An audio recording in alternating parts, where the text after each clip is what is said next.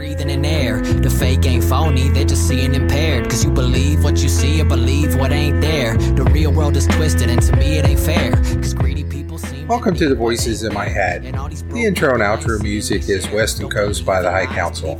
You can check them out on SoundCloud. Welcome back. If you've been enjoying my podcast and YouTube channel, please hit that like and subscribe button. Really help me out. Came across an interesting article today out of the Supreme Court. They made a humongous decision for free speech. And I'm always for free speech. I love free speech. I think we can be obnoxious, as vulgar as we want. This one actually pushed the boundaries a little bit because the person was making threats and actually was convicted for making threats, and they overturned that conviction. So let's get into this. I'm on CNN.com. This article is dated June 27, 2023. The headline is, Supreme Court clarifies when online harassment can be prosecuted. Now, this is online free speech, not out in the public actually talking to somebody, because I think the levels of threat and threatening language would be different online versus in person. Let's get into the article. The Supreme Court on Tuesday wiped away a lower court decision upholding the stalking conviction of a Colorado man who sent hundreds of messages to a woman over Facebook. The justices said that court had used the wrong standard in convicting the man and sent the case back down with a new test to apply to the case. The justices said it would suffice for prosecutors to show that the speaker was aware that his speech could be viewed as a threat and that the speech was reckless, even if not intentionally threatening. The court's move could worry those working to combat stalking in the age of social media, where the internet has expanded the number of violent threats, enabling activities that include online harassment and intimidation. They fear the court standard could raise the bar for the government when trying to prove that a series of messages amount to a true threat unprotected by the First Amendment. I think this is a good ruling. First of all, if I'm online and if I'm anonymous and someone makes a threat to me, to my anonymous Twitter account, saying that they're going to harm me or they're going to do things to me, I'm not worried because they don't know who I am. Now, if I'm there with my real name, that may be something different. At the same time, they may not know where I live. So the level of threat that I have to believe is out there is different than if I'm in Walmart and someone is threatening to kill me or harm me or do things to me and they're physically in my presence. I mean, they're 2 feet from me, they're yelling, they're aggravated, they're making motions that make me fear for my safety. Then those words mean something different. But just being a keyboard warrior saying things, to me, they're just words. And words online are just words online. Most of the time when people say things, they're just typing. They're never going to follow through. Or at least that's my thoughts on that, or my opinion. Back to the article. While advocates for abused women have pushed the court to protect less such threatening speech, free speech advocates have expressed concern that the court could act too broadly and chill speech that is misunderstood to be a threat. Yes, because what is clearly a threat? Me saying, I am going to kill you is a little bit different than me saying, hey, I'm going to remember this, or I'm not going to forget what you just did. Is that a threat? Or is it just saying, hey, I'm going to keep an eye on you, or I'm going to constantly be trolling your account? I mean, where does that level of threat really begin? And that's what the Supreme Court was trying to do, was set a standard for what is actually a threat versus just someone typing on a keyboard. Back to the article. The case involves a Colorado man, Billy Raymond Counterman, who was convicted of stalking a songwriter, Coles Whalen, after sending her hundreds of direct messages on Facebook. Now, first of all, I don't do Facebook, but I know Twitter. Twitter allows you to block people. I'm assuming Facebook would allow me to block people also, and it wouldn't get to hundreds and hundreds of DMs before I block somebody. Whalen found the messages creepy, especially because they indicated he was surveilling her. She never responded, but instead repeatedly tried to block him on Facebook, but he continued to create new accounts in order to send her messages. Now, first of all, this is just my thinking for safety online. And anybody listening to this, especially women or anybody being stalked, if you're on Facebook, most people use Facebook to keep in touch with friends and family. If you get a stalker on there, just create a new Facebook account, allow all your friends and family to know that you have this this new Facebook account and let the other one go dormant. Don't post anything, or maybe post something once a week to make this person think that is your current active account, and they're going to chase after that while you have this whole other new Facebook account that you're interacting with your friends and family. And you set the settings to more private, that only your people that you're friends with can view your post or even communicate with you. I mean, so they have the control. So I'm not sure what this woman was not doing. Maybe she didn't understand it. Back to the article, the messages over a 2-year period included, quote, "Was that you in the white Jeep?" Another quote, "Seems like I'm being talked about more than I'm being talked to. This isn't healthy. You're not being good for human relations. Die. Don't need you." So just to me, that statement there, I would not construe as a death threat. Now, was that you in the white Jeep? I could just be doing some social engineering and looking at past pictures and see you posted a picture of your white Jeep. Then I could pretend that, oh, I saw you in town. Was that you driving that white Jeep today around lunchtime? Most likely you're running around at lunch, or maybe in the morning, or maybe in the evening. By the time I can figure out from your social media posts what time you leave, you go to work, what time you come home, whether it's you work first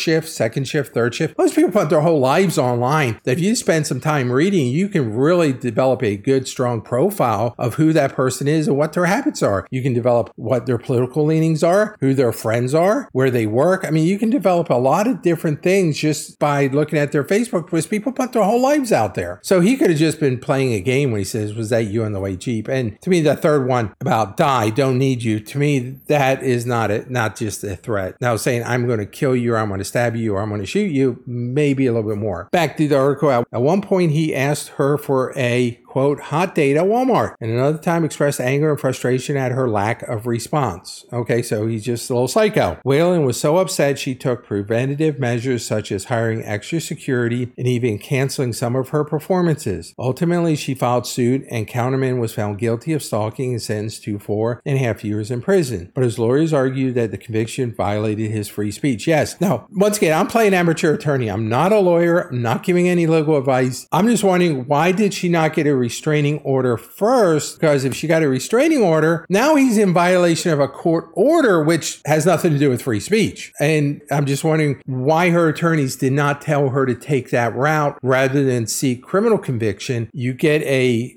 protection order or a restraining order, and which will say you cannot contact this person online or in person or by any other communication devices. Then when he keeps on doing it, now you go back to the judge and say he can continue to do this, and the judge will issue a bench warrant out for him and deal with it from that aspect. And now he's in trouble criminally for violating the judge's order, not by going to the DA, getting the DA to prosecute him. Back to the article, the Supreme Court has defined, quote, true threats, those that are unprotected by the First Amendment, as statements by which the speaker means to communicate a serious expression of an intent to commit an act of unlawful violence. The speaker need not carry out that act. So here the Supreme Court is putting the test not on what the recipient believes it says, but what is the intent of the sender. So just to have "die, don't need you" does not mean he is intending to harm her. It's just saying, you don't need to be on this planet. I don't care about you anymore. If you died, I would not care. To me, that's what I'm reading here. So what was his intent? The fact that these are the only 3 they included in the article, I'm assuming these are the 3 worst. Because to me, if CNN was trying to paint a case or a picture of what was really going on, you're going to pick the top 3 to 5 most egregious messages, not the 3 or 4 most mild messages. Back to the article, but lower courts have been divided over whether the government must demonstrate that the speaker knew the threatening nature of the speech. Some courts have said it's enough that a, quote, reasonable person recognize the threat. Now, I like the reasonable person standard in many, many things. As a reasonable person, would I consider them as a threat? No. Now, maybe if I read all 2 years of the messages, I may consider something different. But the Supreme Court saying even the reasonable person standard is not enough. And I think rightly so. Free speech is paramount to America. We must protect it. And we must have clear guidelines of when speech speech is not protected under the First Amendment. Back to the article, John Elwood, a lawyer for Counterman, argued that his client's speech was protected by the Constitution's free speech clause and said that justices should insist on a standard that, quote, considers the speaker's intent in order to, quote, avoid criminalizing inevitable misunderstandings. He said that Counterman suffers from mental illness and did not understand his messages to be threatening. And I see that with people, especially people that are somewhat autistic. They do not have the same social cues or social intelligence that the average person would. So they may say things not realizing how the other person is taking it. And I've been around people that are that way. And at times I will be that way. I may say things and not realize, oh, in my mind, I didn't take this as bad, but I can see how someone else would take that bad and why they got upset. And usually I'm like, hey, I'm sorry, I apologize. I didn't mean it that way. Let me re-clarify or let me restate what I meant to say. And obviously, if this person has some type of mental illness or autistic, he may not have those social cues or the social maturity to understand what he's saying and how other people are interpreting his words. Here's another quote from his attorney. The bedrock principle underlying the First Amendment is that the government may not prohibit expression of an idea simply because society finds the idea itself offensive or disagreeable. And I did a podcast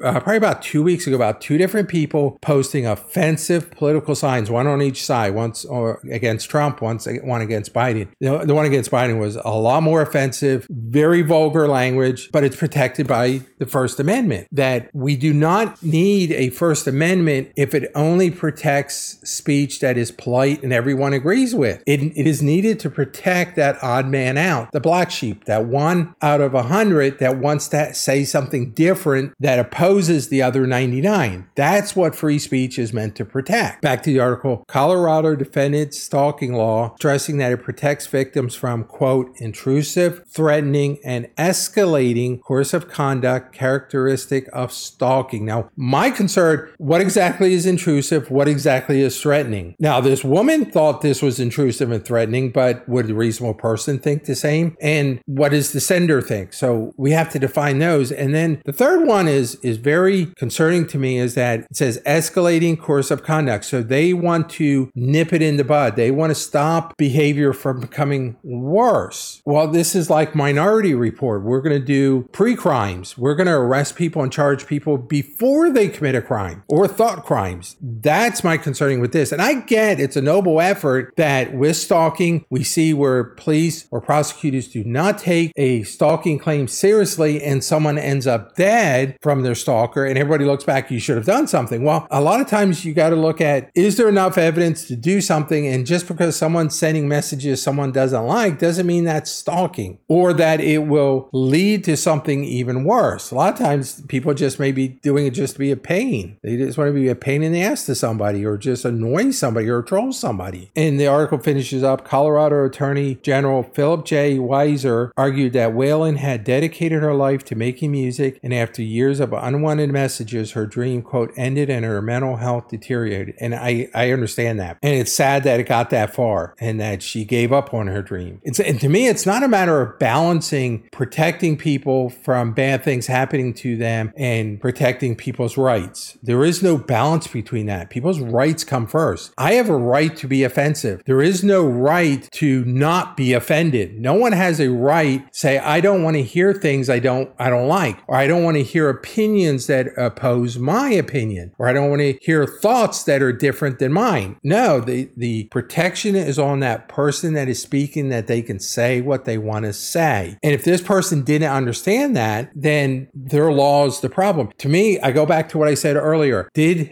her attorneys send him a cease and desist letter? Did her attorneys try to get a restraining order? Did the DA contact him saying, hey, your behavior is bad and could be violating this law? I mean, did we do all these things prior to charging him? Because at that point, then you could argue, we told him 6 ways to Sunday that his behavior was bad and was threatening. And if he didn't understand multiple letters from an attorney, a restraining order, letters from the DA, police showing up to his house, talking to him. I mean, all these different things. Then we could easily argue he knew what he was doing was wrong, and he knew what he was doing was threatening because so many people communicated that. Now, I don't know whether that's happened with this case, and if it didn't, like I said before, why didn't she start with the restraining order? Because then that would have been a lot easier. If he violates the restraining order, it's not a stalking claim, it's you are in contempt of court. The judge ordered you not to do something and you're doing that. Now the judge can hold you in contempt and punish you accordingly. I'm going to jump over to Zero Hedge because they had the same article and there was just a couple different things on here. This was written on June 27th, 2023. The headline is First Amendment, Supreme Court raises bar to convict for online threats. And he goes through the same thing about the online threats, but this gets into a little bit more of the ruling. It was a 7-2 ruling. So an overwhelming majority said that the DA was wrong, the prosecution was wrong. So it was not a 4-5 split where conservatives or liberals won out the day. No, it was a solid decision by the Supreme Court. And they actually get into some statements from the ruling. In the ruling authored by Justice Elena Kagan, the court found that while true threats of violence aren't protected under the First Amendment, states must prove that a criminal defendant has, quote, disregarded a substantial risk that his communication would be viewed as threatening violence. And here's a quote, the court ruled that for speech to be considered, quote, a true threat, there has to be some demonstration that the speaker had some subjective understanding of his statement's threatening nature. But it only has to be shown that the speaker was reckless with their comments rather than intending to be harmful. So once again, you're getting into that the speaker intended to be reckless with his comments, that I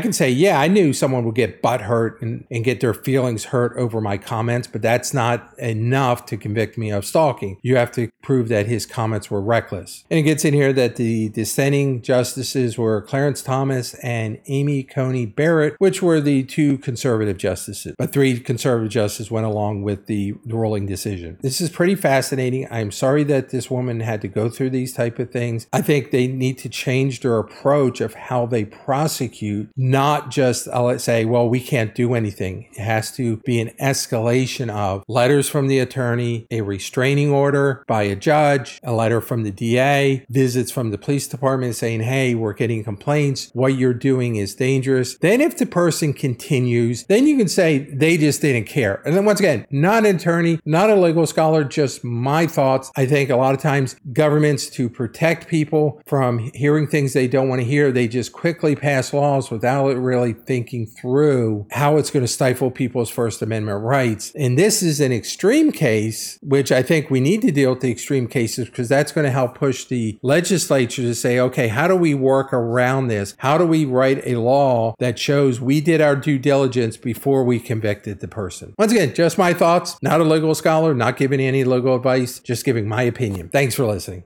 I could run the whole block just from walking the line. Parking is prime, these are the thoughts in my mind. And I'm a straight rider, never stop at a sign. And I'm only slowing down if I'm stopping the sign. 6 figures on the check before I'm jotting a line. It goes 1 for the money, 2 for the clothes, 3 for the honeys, and a 4 for the flows. 5 O's and 6